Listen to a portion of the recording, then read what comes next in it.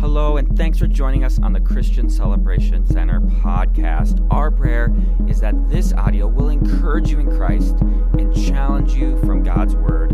Enjoy the message. I want to begin today's message with a statement. Our goal in life is happiness. Do you agree or disagree with that statement? Think about that. Our goal in life is happiness. Now, before you say whether you agree or disagree, before I share with you whether or not I agree with that statement, I want you to think about this. What makes you happy? Think about that for a moment. What makes you happy? Maybe it's a great meal or hanging with great people.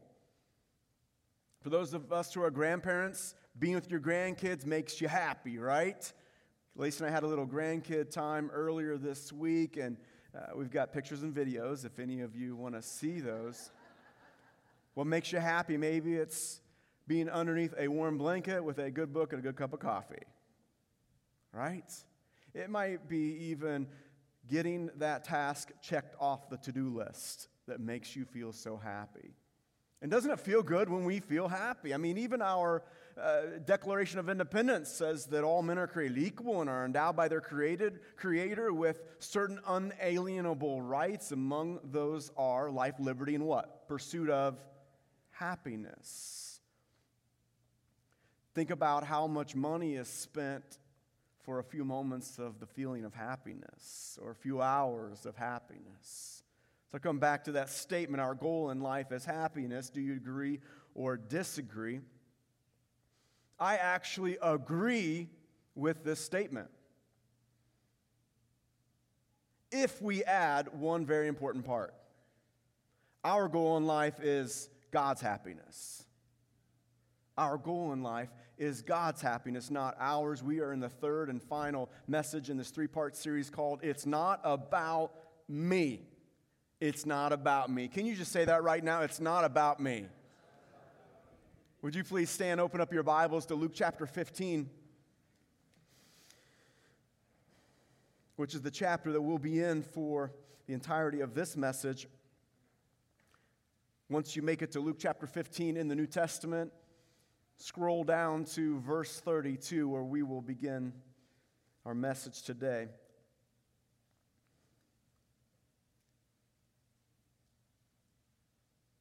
Luke chapter 15 verse 32 says, "But we had to celebrate and be glad because this brother of yours was dead and is alive again.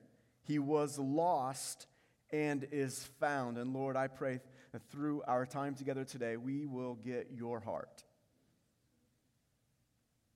In your name, amen. You can be seated. As we begin this year, it's crucial that we get a few things straight. And it's crucial that we keep those things straight. First and foremost, Yahweh is God and we are not. He's the creator, we're the created. He knows everything, we know in part. He's on the throne. The reason why we exist is because of Him. The reason why you just took that last breath was because of Him. It's all because of Him. It's good, and it's so important for us to begin this year to get that straight and keep that straight, that He is God and we are not. And if it is true that our life is to revolve around Him, shouldn't our goal in life be centered on God's happiness? Shouldn't it be centered on what makes God happy? And so then the question then is raised before us, what makes God happy? What makes God happy? Well, I said a moment ago that we're going to be in Luke chapter 15, and just to begin, I believe an accurate summation of the entire chapter, Luke chapter 15, the summation of Jesus' words and Jesus' teachings in that one chapter would lend the response to the question, what makes God happy, to this response. What makes God happy is when one who is lost is found. God is the happiest when one who was lost is found. This chapter contains three of Jesus' parables: the parable of the lost sheep, the parable of the lost coin, and the parable of the lost son. And we have to understand something, that as Jesus is sharing these parables, it's so much more than just story time with Jesus, all right? This is revelation. Jesus, through parables, was giving us a better understanding, more accurate grasp of who God is. So not just what God is like, but what God likes, what makes him happy. I'm sure everyone in this place has lost something at some time or another. In the parables, a man lost one of his sheep, then a woman lost one of her coins, a man lost one of his sons. We've all lost things. How many of you ever lost your wallet or your purse, at least for a little while? Some of you might be like, I didn't lose it, I just misplaced it for like 3 years. Okay? You lost wallet, maybe your phone. That's pretty bad, right? You're like, what? What's going on? I don't have my... We notice it after a while if we don't have our phone. Maybe you've lost a kid, but worst of all, and we all would agree, it's the remote control. You know what I'm saying? Like, literally game over. Literally game over. Can't find the remote. Horrible. Well, the New Century Version of our Bible actually uses the word happy to describe the person in each one of these parables who found what they had lost. They found what they had lost. And what we see in these parables is that this man lost one of his 100 sheep. This woman lost one of her 10 coins. This man lost one of his 2 sons. We can all relate to loss, but what really stands out, I believe, in these parables is how the people reacted upon discovering that they had lost something. Verse 4 says, suppose one of you has 100 sheep and loses one of them. Doesn't he leave the 99 in the open country and go after the lost sheep? Verse 8, or suppose a woman has 10 silver coins and loses one. Doesn't she light a lamp, sweep the house, and search carefully? See, there were 100 sheep. The man loses one, and he actually thinks it's a big deal. Now, we read that and it's like, 1 out of 100, that's not bad. Some of you are like, man, you got one of your 2 kids. You're like, hey, that's good. That's good. Don't know where the other one's at, but 1 out of 100 sheep. And this guy is actually worked up about it. This woman loses 1 of 10. She has 9 other ones, but she gets all worked up because she lost 1. And I believe one of the truths that we see in this parable that really jumps out as a major point for us is that the God who created all things notices everything. The God who created all things notices everything and cares about everyone. We see that so often in what Jesus would talk about. In one instance, he said, consider the ravens, the birds. They neither sow nor reap. They don't have a storehouse or a barn, and yet God provides for them. How much more valuable are you than birds? And then in another instance, he talked about sparrows. Sparrows sold for a penny. Multiple ones just for a penny. Yet not one of them will fall to the ground outside your Father's care. When I read this scripture this week, I thought back to when I was a little kid and I had a slingshot. Now, why in the world parents would allow their kid to go buy a slingshot, I have no idea, but I had one and I enjoyed it. And I remember practicing with it. We had some gravel by a driveway or whatever it was. I remember just getting that out and just, whew. I'm sure my dad loved it when he was mowing the grass later that day. So I just got these rocks. I'm just, and I was like, I'm getting a little better. And so one day, I still remember this. I looked up and there was a bird up on the other side of the chain link fence, on the other side from where I was. And I was like, this is my moment. I picked out a rock and I got the slingshot out and I'm just like eyeing it. And I was feeling good about this. Like, I got this guy in my sights, and I'm like, and I'll never forget this. I let the rock go, and I'm just like, dead bird, here we go, my first slaying, right here. I'll never forget. The rock flies, the rock is going right for the bird's head, and at the last moment, the bird just did this. I was like, what? No way! And I thought about that this week when I was reading this scripture. Is like, not one bird will fall to the ground outside of your Father's care. And I think God was maybe like, Keith, all right, stop trying to kill birds.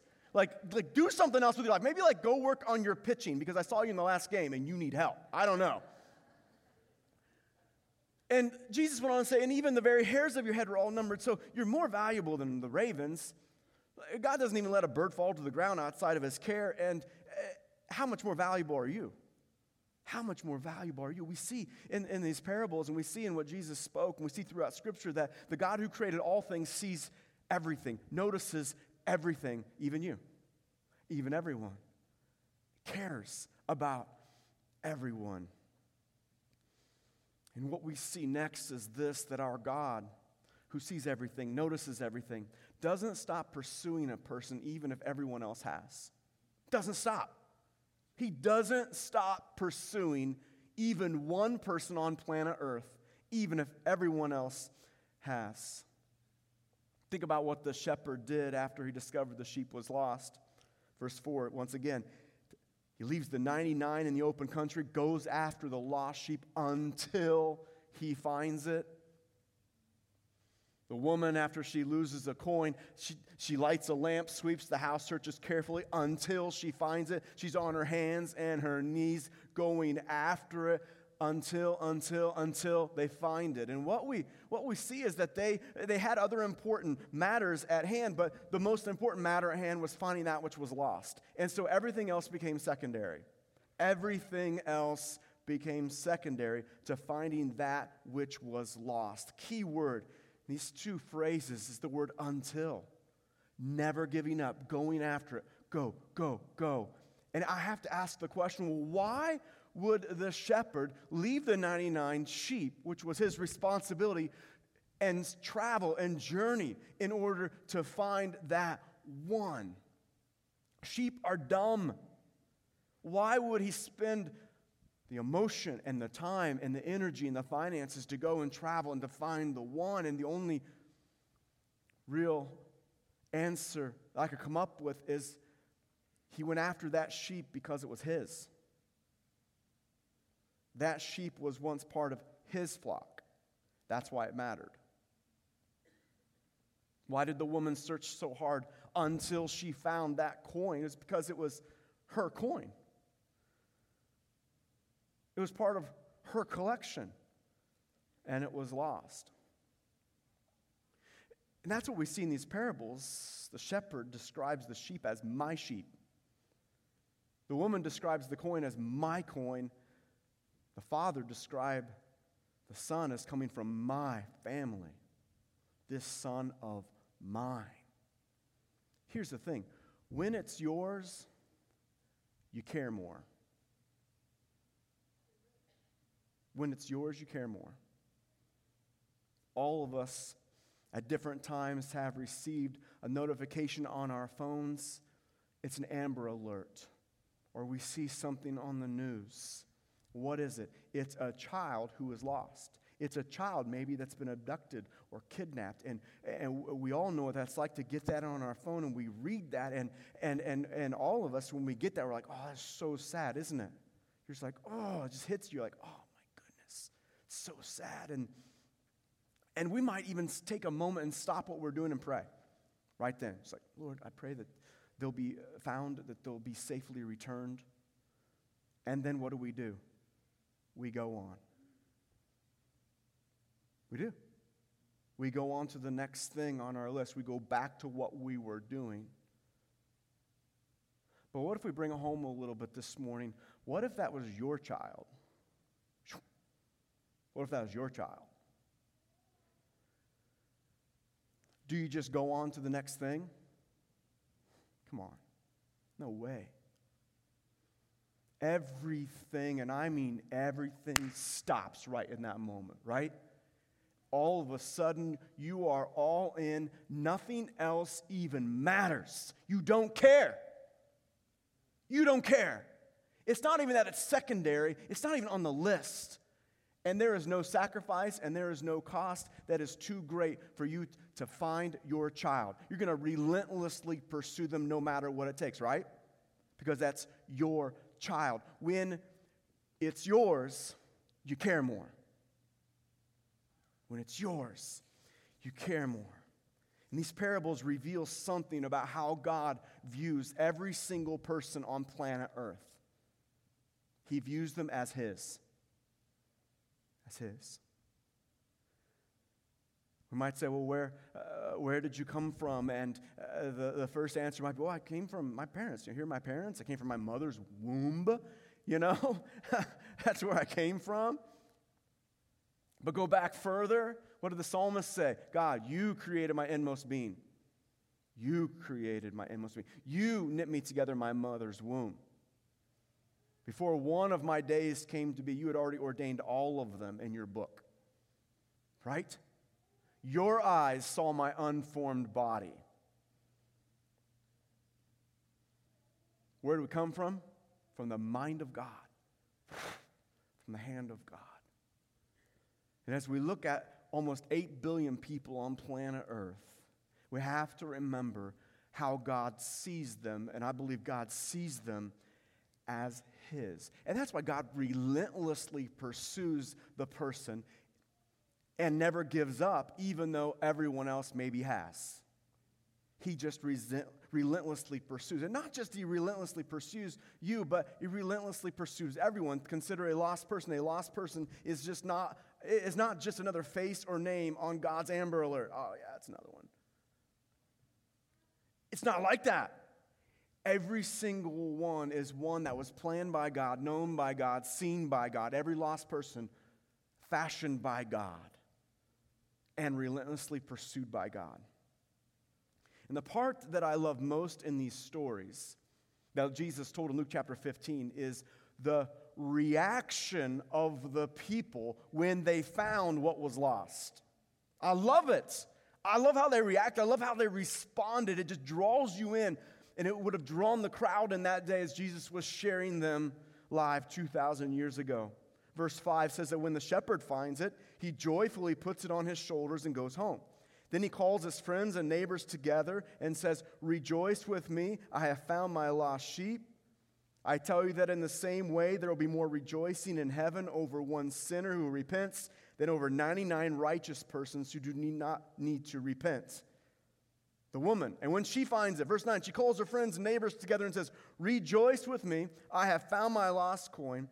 In the same way, I tell you, there is rejoicing in the presence of the angels of God over one sinner who repents." The man, when he found his sheep, the woman, when she found her coin, went absolutely berserk. Right?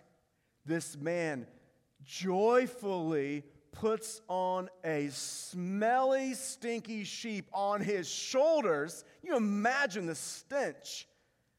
And runs as fast as he can, carrying this sheep in order to get his friends together and said, "Rejoice with me, I found one." I don't even know if his friends cared. They get their own sheep. They get their own things. This guy's 100 sheep, and he's going crazy about one. This woman has 9 other coins, and she goes crazy about one. In the same way, our Father rejoices. In the same way, all of heaven erupts. Let me ask you, is it hard to picture the holy, majestic God who is on His throne with everything in the universe revolving around Him?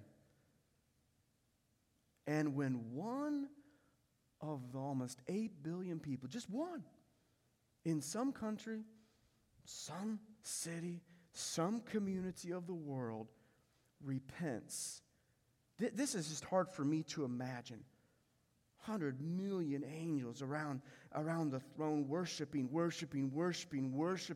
And all of a sudden, one person in some community somewhere, whether it's Midland or it's Calcutta, somewhere, that person repents and surrenders their life to the Lord and receives His grace and His forgiveness. And all of a sudden, this holy, majestic God stops everything that is happening and a dance party begins. Is that hard for you to even grasp? It is for me. The holy, majestic God. I mean, He doesn't even have to snap His fingers and the earth could be gone. But yet, if there is one person, it's an 8-year-old or an 88-year-old, responds to the gospel and accepts the good news of Jesus Christ, everything in heaven stops, boom, and a dance party begins. That blows me away to think about the reaction of our God and of all of heaven and these massive angels. Here's the thing, God is the happiest when one who was lost is found. God is the happiest when one who was lost is found. We think about God, holy, majestic God, reacting like that. And I know for me, it just can be hard to wrap my mind around that. But maybe God's reaction shouldn't be so surprising to us. Let's go back to the painful illustration that I brought up a few moments ago about your child being abducted and kidnapped. It's your child. Everything else stops. Now it's been 6 months. It's been 6 months since you saw their smile. 6 months since you put them down to bed at night. 6 months since you heard them laugh. 6 months. Everybody else has given up. And then late one night, you're in bed and you hear a on your door. And you slip out of bed and you don't know what's going on. And you open the door and there is a policeman holding your sleeping child. How do you react?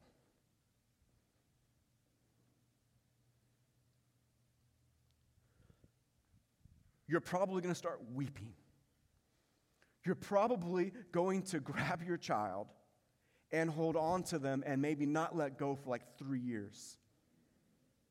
You might, after you grab your little one or your grandkid or your nephew, whoever it is, you grab them, you're probably going to melt to the floor, right? Your legs are probably going to give out. They're probably going to give out. You're going to melt to the floor. And then when you muster enough strength and you realize this is actually true, like this is actually happening, this is not a dream, what do? You probably start telling people. You probably start getting the word out, right? You probably start helping people understand what has just happened. You're probably not just going to go back to bed or back to watching that movie, right? Because what just happened was life-changing. What just happened is one who was gone is now here. One who was lost is now found. One who those people thought was dead is now alive. Maybe God's reaction is not as surprising maybe as we might initially think. Because he's the happiest when one who was lost is found. I find the reaction of the father in this parable to be maybe the most incredible, the most extraordinary. Maybe we can relate more because most of us don't have sheep and most of us have more than 10 coins, right? And so I think it just stands out to me more. But it also is extraordinary when you remember what the son had done prior to his leaving. And Pastor David touched on this a few weeks ago in his awesome message on January 1st. But you have to understand that as Jesus was telling these parables, I can see the people that had gathered around Jesus on that day tracking with him. They're like, shepherd, sheep, get it, coin, losing it. They're like, oh, I lose stuff all the time. You could see them tracking. Then he gets to this one, and I believe this was turning a corner for these people, and I believe that they're leaning in a little bit more. Actually, I think they would have been a little shocked because Jesus says this. Jesus says that the son, the youngest son, went to his father and asked for the inheritance. And at that point, the people would have been like, what? Nuh-uh. No way. Didn't happen. He's making that up. Because in Middle Eastern culture, this would be the equivalent of a young man going to his father and saying, Dad, I want you to drop dead. And what likely would happen at that point is the father, in hearing that, would have slapped his son across the face, demanded that he leave the home, and probably he would never be allowed to return. And when you understand that and try to understand what this son did to his father, it makes it extraordinary when you see what happened when the son finally did humbly come home. Verse 20, but while he was still a long way off, his father saw him, was filled with compassion for him. He ran to his son, threw his arms around him, and kissed him. And the father said to his servants, quick, bring the best robe and put it on him. Put a ring on his finger and sandals on his feet. Bring the fattened calf and kill it. Let's have a feast and celebrate. For this son of mine was dead and is alive again. He was lost and is found. So they began to celebrate. They began to celebrate. Well, what's the big deal? Read through scriptures, and you're not going to find record of God rejoicing when we graduate with another degree. That doesn't bring him off the throne. Read through scriptures, and you're not going to find record of God just rejoicing when we help an elderly person with groceries or we have a good church service. Those are good. But what causes all of heaven to erupt in celebration is when one who is lost is found. Because God is the happiest when the lost are found. 5 years ago, Lacey read a story from Philip Yancey as he did a modern retelling of this Luke chapter 15 parable. I asked her to come to read this again, and as she shares, I encourage you, lean in and let this impact you. A young girl grows up on a cherry orchard just above Traverse City, Michigan. Her parents, a bit old-fashioned, tend to overreact to her nose ring, the music she listens to, and the length of her skirts. They ground her a few times, and she seethes inside. "I hate you," she screams at her father when he knocks on the door of her room after an argument. And that night, she acts on a plan she has mentally rehearsed scores of times. She runs away. She's visited Detroit only once before on a bus trip with her church youth group to watch the Tigers play. Because newspapers in Traverse City report in lurid detail the gangs, drugs, and violence in downtown Detroit, she concludes that is probably the last place her parents will look for her. California maybe, or Florida, but not Detroit. Her second day there, she meets a man who drives the biggest car she's ever seen. He offers her a ride, buys her lunch, and arranges a place for her to stay. He gives her some pills that make her feel better than she's ever felt before. She was right all along, she decides. Her parents were keeping her from all the fun. The good life continues for a month, 2 months, a year. The man with the big car, she calls him boss, teaches her a few things that men like. Since she's underage, men pay a premium for her. She lives in a penthouse and orders room service whenever she wants. Occasionally, she thinks about the folks back home, but their lives now seem so boring that she can hardly believe she grew up there. She has a brief scare when she sees her picture printed on the back of a milk carton with the headline, "Have you seen this child?" But by now, she has blonde hair, and with all the makeup and body-piercing jewelry she wears, nobody would mistake her for a child. Besides, most of her friends are runaways, and nobody squeals in Detroit. After a year, the first signs of illness appear, and it amazes her how fast her boss turns mean. "These days, we can't mess around," he growls, and before she knows it, she's out on the streets without a penny to her name. She still turns a couple of tricks a night, but they don't pay much, and all the money goes to support her drug habit. When winter blows in, she finds herself sleeping on metal grates outside the big department stores. Sleeping is the wrong word.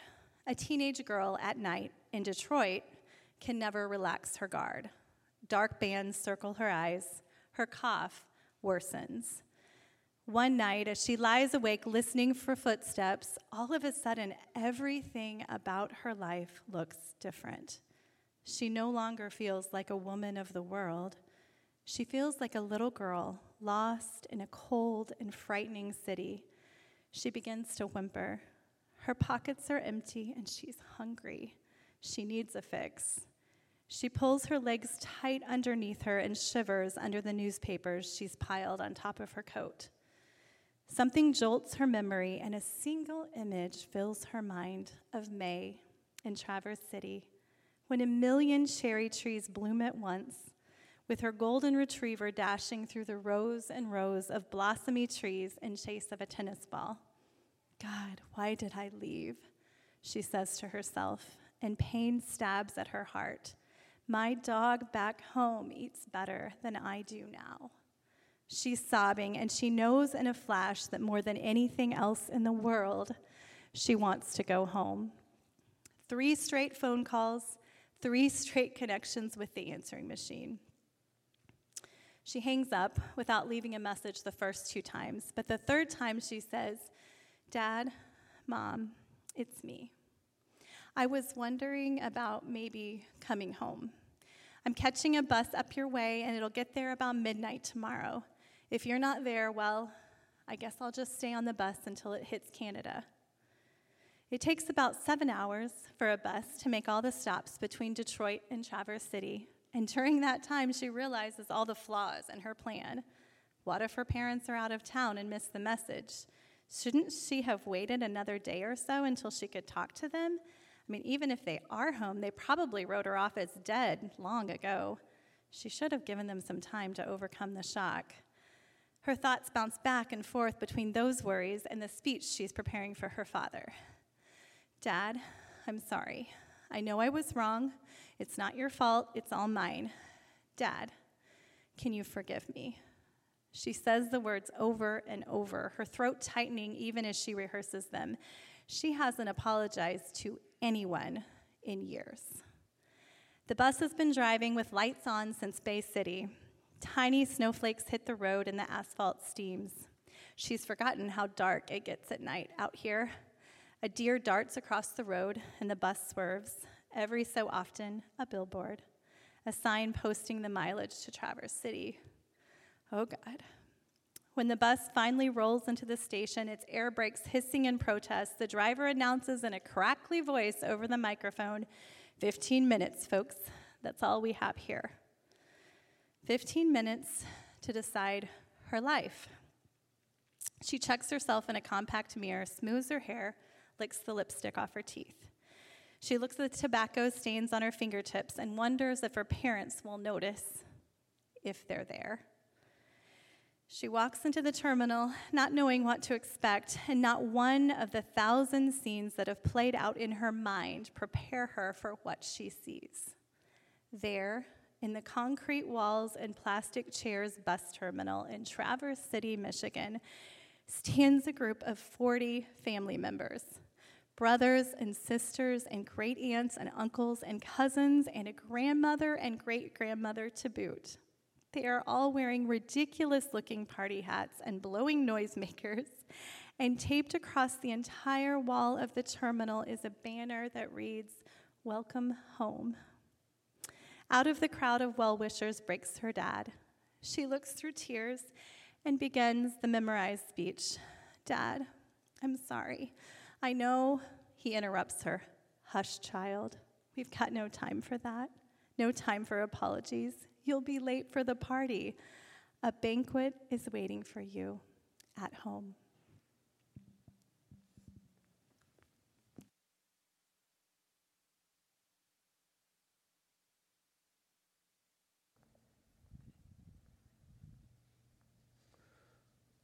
Wow.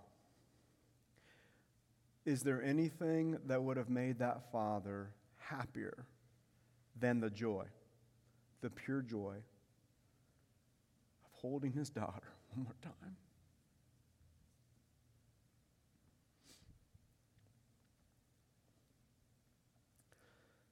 God is the happiest when one who is lost is found. Just is. And shouldn't our supreme goal be the happiness of God? Shouldn't we devote our lives and our prayers and our attention to what would bring God the greatest smile, to what would bring God the greatest joy? God is the happiest when the one who is lost is found. Our vision as a church, you know if you've been a part of this church for a while, is honor, experience, influence. Honor. We honor the Lord. That's what we do. Experience our next step. Well, we want to grow in the faith because God's not finished. We talked about that last week. And then influence. Honor, experience, influence. Influence. Here's what we say. It's the love and the power of God affecting someone through me. The love and the power of God affecting someone through you. And as a church, we have what you might call two bullseyes when it comes to influencing our world and impacting those around us. The first one that I'll mention is Together Missions. Together Missions. It is saying, we're going to come together, we're going to pray, we're going to give so that people all over the world can hear the message of Christ, not just in our community, but globally. Together Missions. Together Missions. It's my prayer and desire that everyone who is a part of this church would give to missions, even if it is $1, that everyone would be like, no, I'm in this. It might be a little bit, might be a lot bit, but I'm in this. Together Missions. In 2021, we had a record year for our missions giving as a church. Absolute, by far, record year. And as a church, we gave $813,000 to support missions around this world. And then we headed into 2022, a year of inflation and shrinkflation, right? A challenging year financially for so many. And we come to the end of 2022, and our missions giving total for 2022 is this: $926,765.44. A 13% increase in 2022.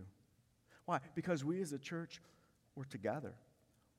We know that God is the happiest when one who is lost is found, and so we're going after it. And that money went to support a couple hundred missionaries every month and projects, and it dug water wells, and it helped to rescue people from trafficking, and it helped to support orphanages, and it helped to plant churches all over the world.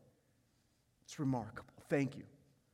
Thank you for making God happy, for being about God's heart. Together Missions, the other bullseye there is personal witness. I believe this is the greatest way that we impact our communities and our families, is the love and the power of God affecting someone through us. Each and every day. The people that we're around, the doors that God opens, the love and the power of God affecting people through us. Now, we can't save anyone, right? But we can pray. We can't save anyone. We'll admit that. We can pray. And then these 40 days of prayer, that's been a central piece of what we're doing. We're praying for the lost. We're praying for family members and friends and neighbors, coworkers who don't know the Lord. We're praying, we're praying, we're praying. When we come together on these Wednesday nights for 40 days of prayer, we are praying. We're seeking the Lord. We're praying for the lost, praying that God will open their eyes so that they would know the Lord and come to faith in Him. We can't save anyone, we can pray. We can't save anyone, but we can love. We can do that, right? We can love like Christ loves with His help. We can love others like Christ loves us. We can love our family members and our coworkers like Christ loves us. Why can't we? Christ loves us, and He gives us His love. We can't save anyone, but we can love. We can't save anyone, but we can live. We can live a life that points people to God. That's something we can do through His grace. We can live a life that's different, a life that stands out. People are like, that's interesting. You do that or don't do that. Jesus said, let your light so shine before men that they may see your good works and glorify the Father in heaven. We can't save anyone, but we can live. And we can't save anyone, but we can share. We can't change anyone's life, but we can share. We can share about Jesus. We can share that there is an eternity. We can share that Jesus is the way and the truth and the life, and no one comes to the Father except through Him. We can share a testimony, right, of what God's done in us, the gazillion things God has done in us and for us and through us. We can share.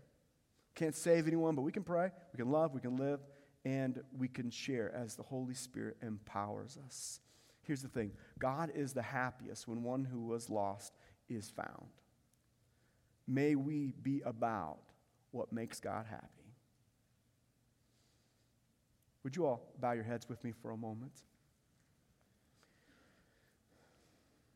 I believe I would miss something today if I did not give opportunity for those who are here in this place who have not yet stepped into relationship with God, or maybe you've run from God. In other words, you're lost.